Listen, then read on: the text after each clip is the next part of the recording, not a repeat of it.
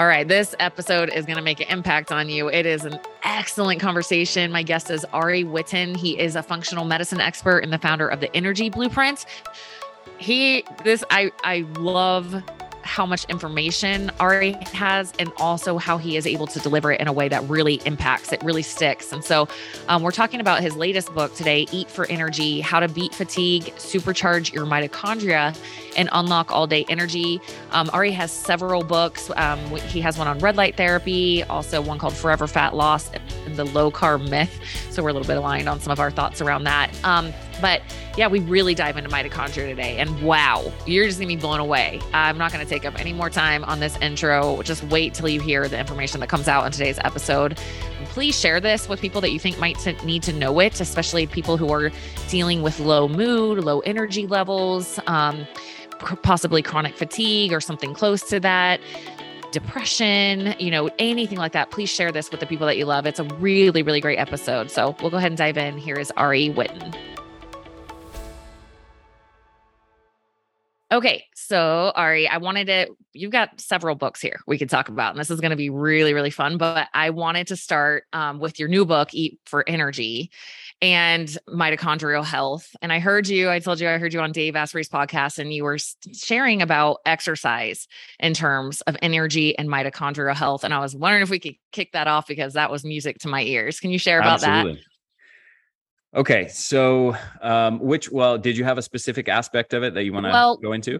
Let's back up a little bit. Like I heard you say, of all the things you've looked at in terms of energy, that the most upstream thing you can find is mitochondria. So can you talk about that? Right? Because of course there's vitamin deficiencies and neurotransmitter issues and inflammation and under recovery and lack of sleep and stuff. But can you talk about why people need to be thinking about their mitochondria in terms of their energy levels? Yeah. I've been studying health science since I was a little kid, since I was like 12 or 13 years old. And for the first decade or so, it was very focused on the world of body composition, fat loss, muscle gain, bodybuilding, athletic performance. I was an athlete. I was an aspiring bodybuilder. And that was my world for a long time. And then in my mid-20s, I got very sick with mononucleosis. And, to condense many years of my life into a couple sentences, I spent a lot of time pursuing conventional medical avenues to deal with chronic fatigue that I was left with from that, as well as alternative medicine and functional medicine stuff. And ultimately kind of discovered no one knows what the hell they're talking about when it comes to energy. And what is actually controlling and regulating human energy. In that realization, that was sort of the catalyst for me to shift my focus there. That's something I've been doing for the last decade. And in the initial years, I was basically just sort of exploring one layer of that story and trying to piece things together. I knew that sleep and circadian rhythm tied into this energy story. So I spent tons of time, months and months and months digging into the scientific literature around that. What are the mechanisms of how sleep and circadian rhythm impact upon energy? How is this being mediated by neurotransmitters and hormones, and at the mitochondrial level, what's going on? And how do I make sense of that? And different biochemical mechanisms. And then what about nutrition? Of course, nutrition ties into this story as well. What are the mechanisms of how nutrition relates to cellular energy production and our physical energy levels? And what about environmental toxicants, and what about gut health, and what about body composition? And, layer by layer by layer, I was going through the literature, and this was years and years of my life, piecing together some kind of narrative of mechanisms, of physiological mechanisms that we can understand why our bodies are either chronically fatigued or have youthful levels of energy. And at the end of all those years, I was left with this sort of 150 mechanism long list of all these different mechanisms and hormones and neurotransmitters and biochemical pathways that in one way or another relate to this story of energy production. But it wasn't until 2014 with the work of a researcher named Dr. Robert Naviaux, who runs a lab for mitochondrial medicine at the University of California, San Diego, And he published a paper called the cell danger response. This is, I think, one of the most important papers in medicine in the last century.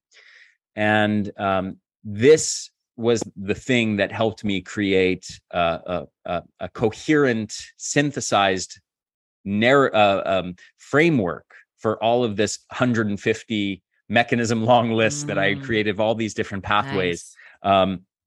Some kind of understanding of what is the most upstream thing. And what I mean by that is if you think of a car, and a car traveling down the road, someone could say, oh, well, the car's only traveling down the road because of the spark plugs. The spark plugs are what's doing it, right? Or no, and someone else could say, no, it's the pistons. The pistons in the engine are doing no, it's the exhaust system and the catalytic converter. No, it's the fuel. No, it's the accelerator pedal, right? And so there's all these different pieces inside of that car that are necessary for that car to drive, right?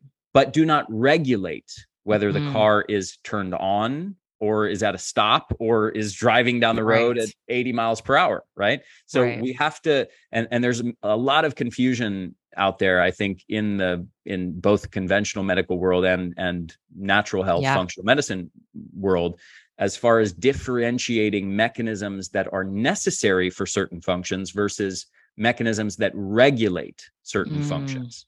So whether that car is driving down the road or not depends upon the person sitting in the car pressing either the accelerator pedal or the brake, not whether, that it's not the spark plug that's regulating things or the piston or the catalytic converter, right? So we have to understand that distinction. And when it comes to physiology, the main thing that is regulating our energy is actually our mitochondria. It is the most upstream thing. And in this paper from Dr. Robert Naviaux, the big shift in our understanding around mitochondria is that they are not just these sort of mindless cellular energy generators that the way they're portrayed in as we learn about them as the powerhouse of the cell in high school and college and graduate school biology courses and physiology courses. They are actually exquisitely sensitive environmental sensors. They're basically like the canaries in the coal mine of our body. And they are constantly taking samples of the environment, of what's going on inside of our bodies. And they're asking the question, are we safe? Are we under attack? Is it safe to produce energy? They're constantly asking that question. And it turns out they can detect virtually any and every type of stressor and threat imaginable, from poor nutrition to sleep deprivation to psychological stress to environmental toxicants to poor gut health to respiratory infections and viruses, to really any other type of stressor you can think up. Mitochondria can detect it. We can talk in detail about how they do that if you want, but they can. So the main ways they do that is it's not that they have receptors for psychological stress and they have receptors for environmental toxicants and mercury receptors and alcohol receptors and whatever else. It's that virtually every type of stressor ultimately converges on certain pathways. They increase oxidative stress, they increase inflammation, or they increase cellular damage. And mitochondria can detect all of those three things. So in response to detecting those threat signals, whether they're from physical overtraining or a physical injury or a respiratory infection or environmental toxicants or heavy metals or psychological stress or sleep deprivation or crappy diet, they're sensing those signals. And in response to that, this is the important part, to the degree they are sensing threats that the body is under attack in some way, they are turning down the dial on energy production and shifting resources towards cellular defense. So we have these two roles of mitochondria have two roles, either in energy mode or cellular defense. And to the extent that they are doing cellular defense, they're turning down the dial on energy production. So that's the first and most important aspect to understand when it comes to what is actually controlling and regulating human energy levels. What is the most upstream thing that is deciding whether you have youthful, abundant levels of energy or you're chronically fatigued.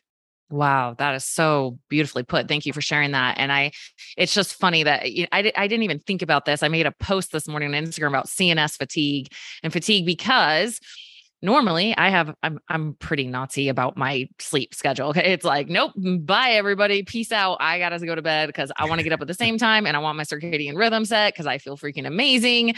I've got my morning routine and my workout and I just love the way I feel all the time. But I just got back from vacation with my kids and then I had a couple late nights when I got back and got slammed with all this work stuff. I've got an app with all these workouts. I had to go film all of them yesterday. It was like a ton of, you got to be on camera, on point, working out hard, sleep schedule's messed up.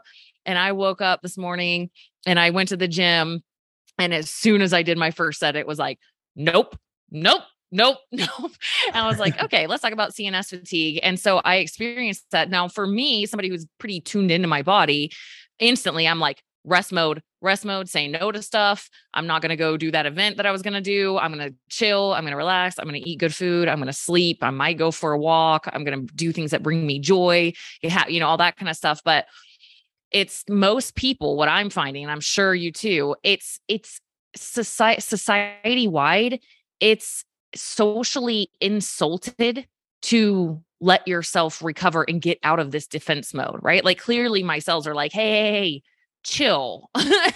We're tired and we're trying to recover from all that crap yesterday, and most people there's a rejection of that. I find it's, oh, like what's wrong with me? Oh, come on. Like, okay, more caffeine, more uppers, more, Adderall even, or whatever. Like we're drugging ourselves to stay in this place all the time instead of being able to allow that recovery or that letting down of the shields you're talking about on the defense mode. And so I'm curious what your biggest hitters are for getting out of cellular. I mean, obviously you truly have like probably 150 thing less, right? But the biggest hitters of, okay, I'm in that mode.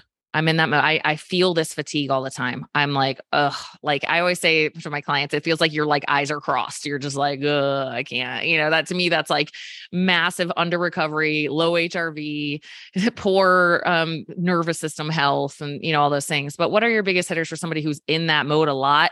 Like they're just feeling super fatigued all the time. What are the biggest hitters you'd have them look at? I think that there's a couple aspects to this, and I want to zoom out for just a second in my response to your question. So, okay. I want to talk about oscillation. What I mean by that is, there are two really important aspects of creating good health that most people suck at, and one is to create spikes of hormetic stress, and we can talk about the mechanisms and how that ties into this whole mitochondrial story that I just sort of explained.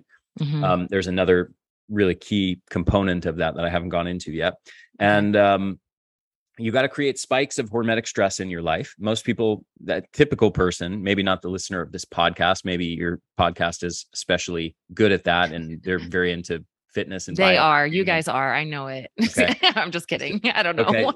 Okay. So there's that. So the typical person in our society does not have adequate levels of hormetic stress and adequate spikes into those hormetic stressors, especially at the right dosage. Okay. So there's a lot going on there that's really important and central to mitochondrial health, disease prevention, longevity, energy, all of those stories. At the same time, we need to oscillate from those spikes of hormetic stress into dips of intense recovery. Intense might not be the right word, but like very focused, like intensive recovery strategies. Okay. And these can be things like massage. It can be naps, sunbathing, red and near infrared light therapy, thermal approaches, sauna and cold tubs. There, there's nuances there. Nutrition relates to this story. Sleep and circadian rhythm relates to this story. Meditation, yoga, stretching, something called, one of my favorites is non-sleep deep rest practices, or yoga nidra practices. Yoga nidra is like it doesn't involve yoga postures, but it's more like laying still on the floor and doing a guided body scan process. It puts you into a very unique state of consciousness that's you're still awake, but it's almost deeper than sleep. And it's hard to describe. You don't really enter that state of consciousness in any other way. Maybe acupuncture is the only time I can think that I enter a similar state of consciousness. And acupuncture is maybe another good thing to list here. But all of those practices, massage, foam rolling, music can be integrated into this, and layered with some of these other practices that I just mentioned. But integrating those things systematically into your life is critically important. And most people aren't doing either of these things very well. So they're in this sort of flatlining state. They don't have the spikes in hormetic stress. They don't have the dips of intensive recovery. They're in this sort of chronic low level stress all the time, go mode. And I would also say, that's sort of one unique category of people is the sort of the average general public. But on this podcast, maybe you've got a lot of fit biohackers, and the tendency there is maybe to do too much of the spikes into hormetic stress without the opposite of the intensive recovery phases linked into their life. I would love to go deeper into this. I had a moment. I was talking to a friend who is in the health field. He is a doctor, but his business is growing like crazy. And I know he doesn't train. I know he doesn't work out. Right. And he asked me, he was like, how do you have so much energy all day? Like, it's insane. And I was like, I thought about it for a second, and I was like, honestly, I think it's because I train so hard and I have adapted my body to that like everything else in life, like my daily life feels really easy compared to how intense I can go in training. And I've done that over many years so that I can fully recover from those workouts. Like, I can go beast mode almost 7 days a week. Not everyone can do that. And I know why I can. I get super good sleep. Like, I am gone. Like, I always tell people, I'm like, you don't have to ask me how I slept. It's going to be the same answer every time, like the dead. Okay. Thank you for asking though. Like, I don't remember anything, and just from tracking sleep, I mean, my deep sleep is insane. When I used to wear a Whoop strap and a Oura ring, I'd be like 98% recovered, 99% recovered, like almost every day, even training really hard. But I'm very intentional about listening to my body when it's under recovered, like today. And it was like, nope. I literally just stopped right in the middle of my set, walked on the treadmill a little bit, sent some emails, and went home. Right. And I will sleep tonight, and I will not train again until my body is like, let's go, baby. And I do think you're exactly right. Like, there's no resiliency being developed from the hormetic stress, which, by the way, I don't know if you've been on Dr. Pompa's podcast, but he would love you. He's all about hormetic stress from training. And we went deep on his podcast about that. Yeah, I have. Yeah. You have? Okay, cool. Yeah. So in terms of hormetic stress on the mitochondria, you were mentioning this in terms of like how much mitochondrial efficacy we lose throughout the aging process. Can you share about that and how exercise impacts that? Yeah, absolutely. So, as I explained before, the first and central thing to understand about energy regulation is total body stress load determines to what degree your mitochondria are either in energy mode or defense mode. Okay. Now there's another second piece that ties into this story that's critically important.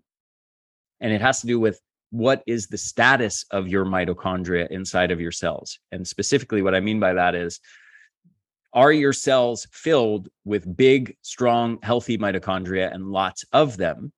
Or are they filled with weak, atrophied, fragile, dysfunctional mitochondria and very few of them? Okay, so on average, we have between about 500 to 2,000 mitochondria per cell in virtually all of the cells of our body, and virtually all of the energy for virtually all of those cells in our body, from our brain to our liver, to our intestines, to our muscles, to our hormone-producing gland cells, rely almost exclusively on energy from mitochondria. Now, if you understand that, consider this.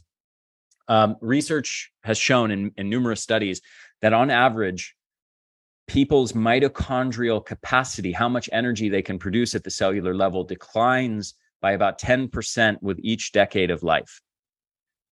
maybe doesn't sound like that much, but here's another way of saying that. Research has shown that the typical 70-year-old has lost 75% of their mitochondrial capacity, of their cellular engine. This is like going from a Ferrari engine in your cells when you're 20 to a moped engine when you're 70. Right. Okay. And there's many aspects of that are critical to understand. One is this energy story, okay, which is, of course, if you're functioning at only 25% of your energy producing capacity at the cellular level, you're going to have a lot less energy, period. That's a huge factor to consider. And this is something that's widely not known and not talked about within the natural health and functional medicine community, where even people who talk about mitochondria lump things under this label of mitochondrial dysfunction. And then, it's like, oh, you have mitochondrial dysfunction, so let's put you on this supplement regimen of taking B vitamins and CoQ10 and acetyl L-carnitine and alpha lipoic acid and yada, yada, yada. Okay. Right. But guess what? Taking all those supplements doesn't fix the fact that your mitochondrial engine is at 25% capacity. Okay. It can help the function of the existing mitochondria, but it doesn't rebuild the engine. Right. So it's like, helping in a car analogy, it's like replacing the oil and putting good fuel into that system and, changing the spark plugs and the pistons and stuff like that. But it is not going from a 2-cylinder engine to an 8-cylinder engine. Okay. And that's the main focus of what we need to be doing. And that's something widely neglected. Now, so people might be thinking, wow, that really sucks that aging destroys our mitochondria, our cellular engine so badly. But the good news here is that actually this is not a natural product of aging itself. This is actually the result of modern lifestyles, specifically lack of hormetic stress is what drives this process. So in the same way that if you break a bone, you get a cast on, and then, 8 weeks later, you get that cast sawn off, and then you look down at your arm and you see that it's half the size as the other one. It's because all those muscles atrophied huge amount of atrophy in just the span of 2 months. Okay. That process basically is going on because the body is ruthless about getting rid of energetically costly tissue that isn't needed for survival. Body cares about survival. So it adapts to the conditions imposed upon it in an effort to better survive those conditions. So if you put a cast on your arm or your leg and immobilize it so that you're not using those muscles, guess what? In the matter of a few weeks, the body goes, oh, I guess that muscle isn't needed for survival. Let's get rid of it. Right? In 2 months. Right. So imagine now what happens if you've cut out the things that, instead of challenging your muscles, the things that challenge your mitochondria internally, if you've cut those out of your life, not just for 2 months, but and not just for 2 years, but for 2 or 3 or 4 or 5 or 6 decades of your life, if you're deficient in hormetic stress, which are the things that challenge and stimulate mitochondria, guess what the body does? Same thing as muscle. It goes, I guess we don't need all those energetically costly mitochondria to survive. Let's get rid of them. Wow. So that's why people lose 75% of their mitochondrial capacity with aging. And the good news is that it's been shown that 70-year-olds who are lifelong exercisers do not lose 75% of their mitochondrial capacity. They have the same mitochondrial capacity as a young adult. So that's powerful. In having these layers of hormetic stress built into our life is critically important to maintain our mitochondria and build them. And we can regrow them as well. We can stimulate mitochondrial growth and biogenesis through hormetic stress. And the last thing I'll mention here is, I think I meant to say this earlier, this is not just an energy story, but our mitochondrial capacity also relates massively to disease prevention and the rate of aging itself, how our lifespan, and relates to our resilience to stress as well.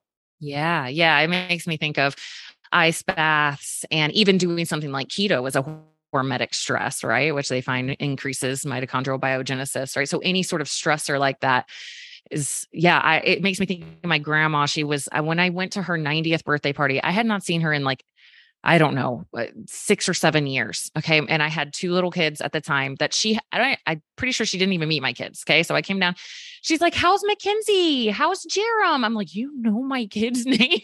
Like, I was like, wow. She was just so sharp. And she hiked mountains all over the world with her husband, all clear into old age. She was really into genealogy work, constantly stimulating her mind, constantly reaching out new social connections, putting herself in, uncomfortable situations. And she was just completely, I was like, wow, you're like more cognitively functioning than I am, So yeah, that's very, very inspiring. Are there any other hormetic stressors that you like besides just exercise? Like, yeah, you kind of listed some of them before, but are any big faves for mitochondrial biogenesis?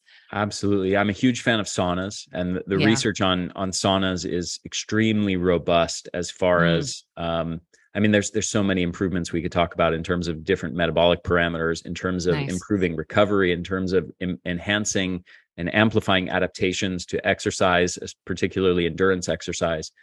And as far as disease prevention, the research is amazing. It's to give you a sense of the magnitude. Regular sauna use is associated with up to 65% reductions in risk of cardiovascular disease, in risk of neurological disease, and in terms of in terms of all-cause mortality. That's the risk of dying from any cause. Now, just to sort of ground this in a context, if there was a drug from a pharmaceutical company that showed those same effects, everything I just listed, improvements in athletic performance and recovery, and reducing your risk of all these different diseases and dying from any causes, the whole world and all your doctors and all the government agencies would be enlisted in getting everybody on this thing immediately. And your doctor, it would be hailed as the greatest miracle drug in history. And every doctor would look at you like you're absolutely nuts if you weren't doing this drug. Okay. Well, the drug exists. It's just in the form of a sauna, not a pill from a pharmaceutical company. And so that's an amazing one. And is that real quick? Is that infrared saunas or just just the hormetic stress of the heat of a sauna? Is it specified? Yeah, we can go into detail on that if you want. Maybe we'll loop back to that and I'll finish this first one. Yeah. So, because I have a lot to say on that topic. So breath holding practices is another one I'm a huge fan of. I built a program with in tandem with Patrick McKeown, who's a world-renowned breathing expert. I built a program with him called Breathing for Energy, that has a whole set of guided systematic levels of breath holding practice that take people all the way from like 10-15 second breath holds, which is typical maybe of somebody with severe chronic fatigue, all the way up to 3 minutes and beyond. So and a whole bunch of next level. I do some of that work myself, and I respect that. Totally. Not there yet. And every type of hormetic stress has its own sort of unique fingerprint of the specific kinds of adaptations it's stimulating, right? Even with exercise, different categories of exercise stimulate things in different ways. Resistance training creates a different fingerprint of adaptations compared to endurance or high intensity interval training, stimulating different energy systems. One might cause muscle growth, another doesn't. So even within this one category of exercise, there's big differences in terms of the adaptations.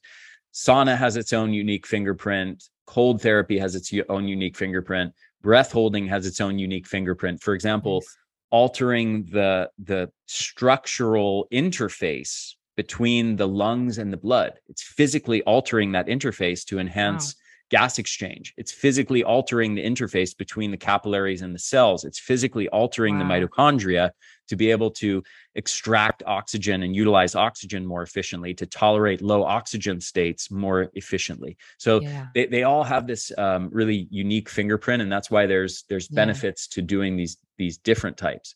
So anyway, that's this is my favorite topic. I could talk for hours on it, but I love it. Keep going. Yeah. It's awesome info. But if you want, I can talk about the sauna question. Yeah. Yeah, please. Okay. So,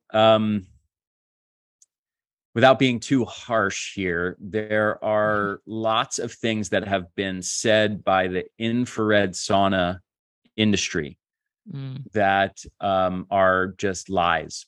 Wow. They've distorted the science a lot in an effort to market and sell infrared saunas as being this amazingly superior technology to traditional saunas, and the research doesn't support most of these claims. So I'll name a few of these claims. One is the idea that these infrared rays are penetrating deeply into your body and sort of heating you up from the inside. And, first of all, that's really not true. I mean, it's like technically true in a very superficial sense that infrared rays do sort of penetrate a little bit into the body, but they penetrate mostly just the skin and the initial layers right beneath the skin. The infrared rays get absorbed by the water right beneath the skin. They do not penetrate inches deep in your body or pass through your body or something like that. I've written a book called The Ultimate Guide to Red and Near Infrared Light Therapy. In contrast, red light and near infrared light do have the potential to penetrate up to a few inches deep in our body. But infrared saunas use mostly far infrared energy, some extent mid-infrared energy. And those really get absorbed by water at the very superficial layers just around the skin and below the skin. So number one is this idea they're penetrating inside your body, heating you up from the inside is wrong. And also, as an extension of this, they have claimed a couple things. One, they've claimed that by heating you up from the inside and heating up your cells, that the sweat that is produced is 10 times or 20 times richer in toxins. This is also false. Sweat is sweat for the most part. It's not. Infrared sweat isn't different from exercise sweat versus traditional sauna sweat. They're all sort of equally rich in toxins to the best of the studies that have tested that. That's what we know. So that's another sort of aspect that industry has lied about and distorted the evidence around, and just created myths to sell saunas that aren't supported by the evidence. The other thing, the most important thing to understand is they've created, there's a big difference between the temperature that infrared saunas are versus the temperature that traditional saunas are. Infrared saunas typically are around 150, 140 degrees Fahrenheit, whereas traditional saunas are typically 180 to 220 degrees Fahrenheit. It's a big difference. If you've ever been in a 200-degree sauna versus a 150-degree sauna, there's an enormous difference between those two. Yeah, things. I've experienced that. I'm like, and the not as hot one, I'm like, is this really good or? Exactly. Okay. So, and part of the misunderstanding is that they've created a narrative that the benefits of sauna result purely from sweating and detoxification, eliminating toxins. And that is also a false narrative, because it is very likely, I would say on the order of like 99.999% likely, that's how confident I am in this assertion, that a lot of the benefits of sauna do not come just from detoxification and sweating, but come from heat stress on the body. Yeah. Okay. So going into a sauna, which does or doesn't create a significant amount of heat stress, potentially makes a big difference, right? Yeah. I can go in 150-degree sauna and stay in there comfortably for an hour without ever getting to the point of, oh my gosh, I'm overheating. I got to get out of here. I got to escape this room. Right. Whereas in a traditional sauna, I might at 210 degrees, maybe I can tolerate 10 or 15 minutes. And before I go, oh my God, it's so hot, I got to get out of here. Right. So those two things are physiologically different. Guaranteed. If you are subjectively feeling those two states that differently, guaranteed there's a big physiological difference. And I think although we still need more research around this, I think I can I can pretty much guarantee listeners that there's a big physiological difference between those two. Well, it makes sense. Like if you look at, cold immersion as on the opposite end of the spectrum, it's like, okay, well, it increases adiponectin or it increases brown fat. But like the major benefit, like why does that happen? Because of the stress that happens. Like this house that I'm in now, the water just doesn't get that cold. So I just haven't even been bothering because I'm like, it's not taking a cool, refreshing rain shower is not doing anything. It's got to be like, well, like I got to go into like massive stoic, I got this, that kind of feeling, or you're just not getting, it's just like I, tease about like lifting weights. If I'm just like talking to my girlfriend about coffee yesterday while I do bicep curls, I'm so blunt. I'm like, you're not doing shit. You're not doing shit. Like it's got to suck. It's got to be uncomfortable to create a stimulus for change in your body. Right. Exactly. So going back to, kind of what I was, the frame that I was talking about earlier with like muscle atrophy, mitochondrial atrophy, in order to get the opposite effect, to get, let's say, muscle growth or mitochondrial growth, you have to create the stimulus for adaptation. Your body has to be getting a signal. I have to adapt to this environment by changing. Yep. Okay. And so if you're doing something like exercise or sauna or cold or whatever type of hormetic stress, and it's comfortable, the body doesn't have to change. It doesn't have to grow new muscle or grow more mitochondria or do anything to adapt to that because it's already handling it with ease. It's already within its capacity. Exactly. So in order to get change at the physiological level, you have to push that envelope of its current capacity. Exactly. It's like when I get a new client, they're like, hey, can I still run 3 miles in the morning? I'm like, oh, how long have you been doing that? Oh, for years. I'm like, sure. I mean, you're not going to get any changes in your body because of it. Your body's completely adapted and used to that now. But if you like doing it, go for it. Yeah. Like it's not going to mess up your training that much because it's not a new stressor. Like it's your body. That's just normal for you now. So yeah. And that's what I love about adaptation is like you slowly increase your new normal. It's just like, okay, now, like if a newbie client tried to train at the intensity levels that I'm training at, they would be crushed. They would have a hard time recovering from that. They would need a lot more recovery time and probably your yoga nidra and some acupuncture, some cold ice baths and some deep sleep and all those things. So yes. And maybe I'll just add quickly one little layer to this that might be worth just stating out loud. The cool thing about hormetic stress is that it doesn't, by exposing yourself to a particular type of hormetic stressor, whether it's heat or cold or weight training or something like that, it doesn't only make you more resistant to the stress of that particular stressor. It actually creates adaptations at the mitochondrial level that make you more resistant to a broad range of other stressors. Yeah.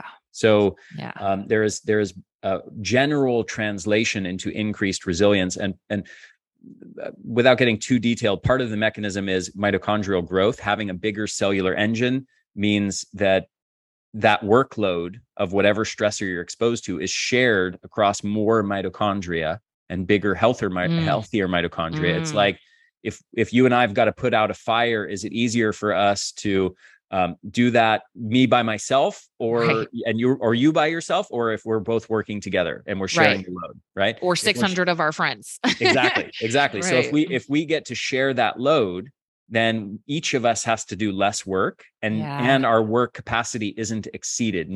If I have to do it by myself, maybe I'm dumping buckets furiously. I'm working my ass off. Right. I'm spraying it with a hose and I'm going for hours and hours and hours. And maybe I get totally exhausted. Maybe I get so exhausted, I can't even put out the fire. Right. I'm not even successful. Right. Whereas if I've got your help and maybe the help of many others, each of us has to do much less. And we're actually successful in putting out the fire. And the same exact thing is true with regards to mitochondria handling stress. Now, so mitochondria growing bigger and stronger. And the other thing is something called the ARE, the antioxidant response element.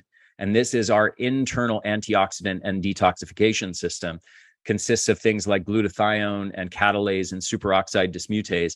And it has to do with the internal cellular capacity to neutralize oxidative stress, which occurs from, basically a broad range of any type of stressor, and detoxification system.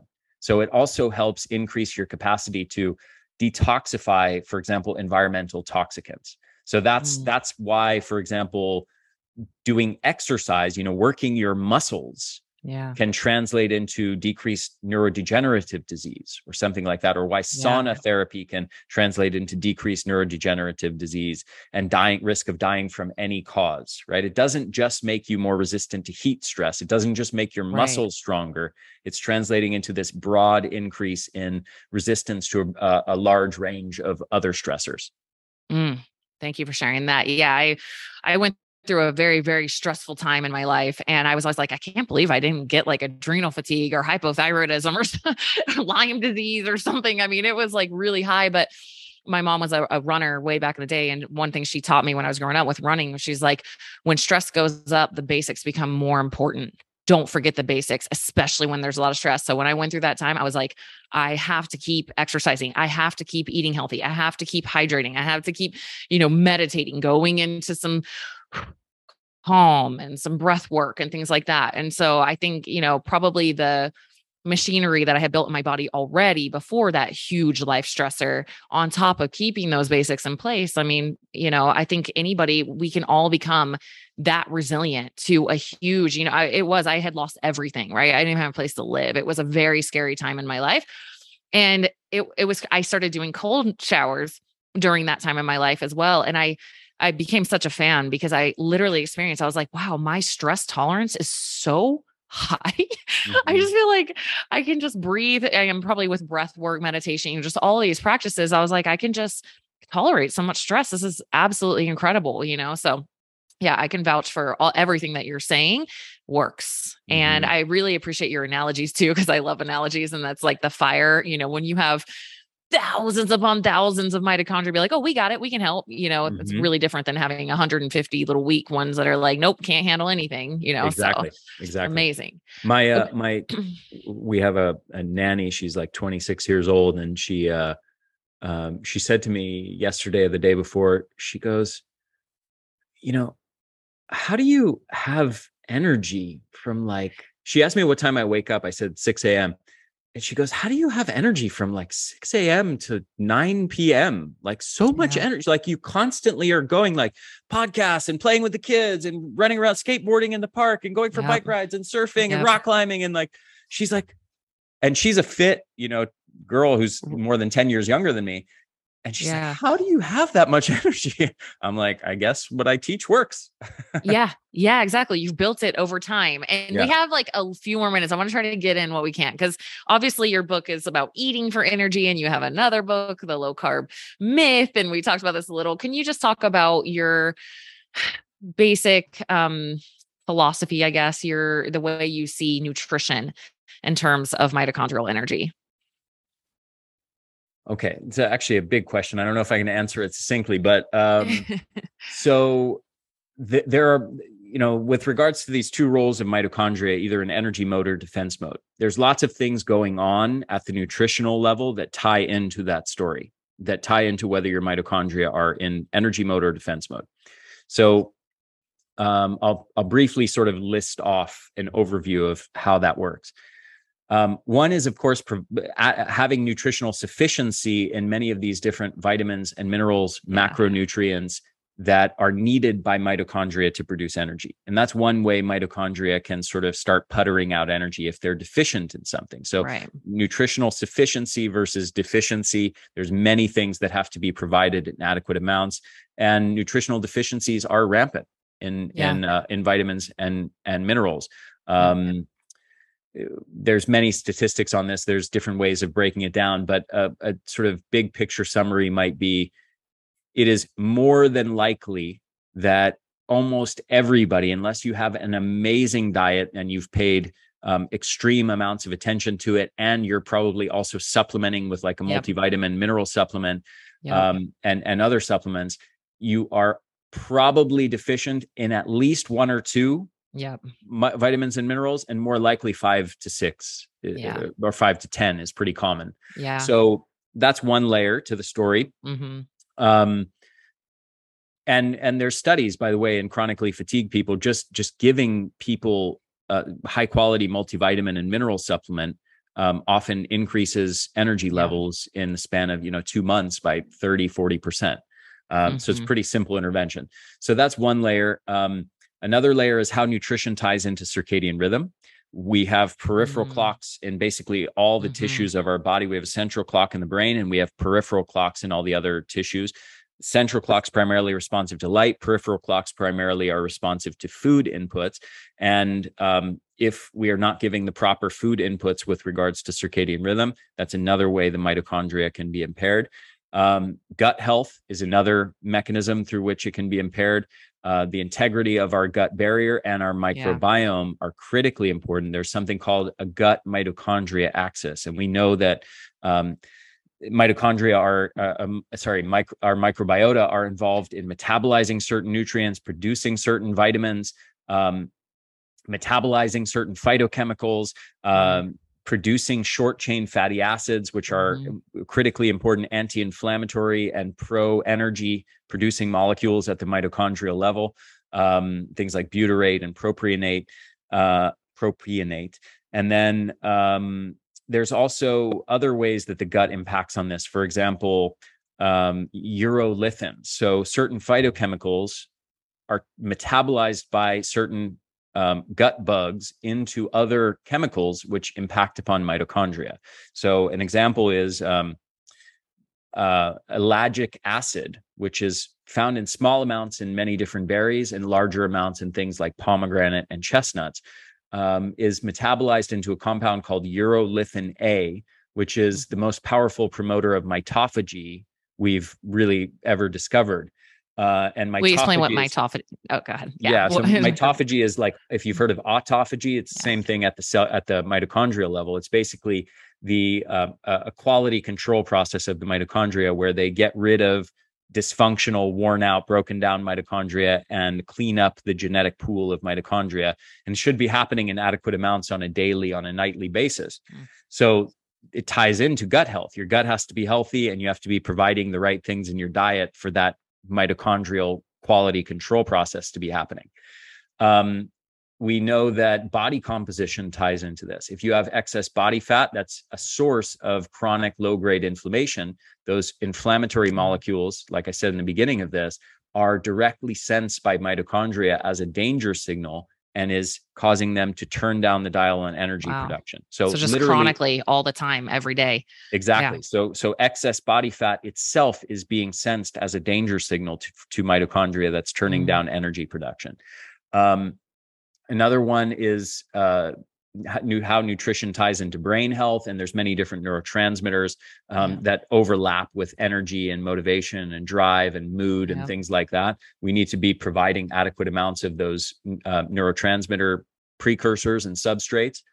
And blood sugar is another way that this ties in. So 30% of adults have reactive hypoglycemia. They have dips into low blood sugar 2 to 5 hours after meal. That is directly impairing energy production. And more importantly, 80% of adults have daily spikes into pre-diabetic or diabetic ranges of high blood sugar, which is directly mitochondrial toxic, directly toxic to mitochondria, and damages and impairs their ability to produce energy. So there's many different mechanisms of how nutrition ties into this mitochondrial energy story.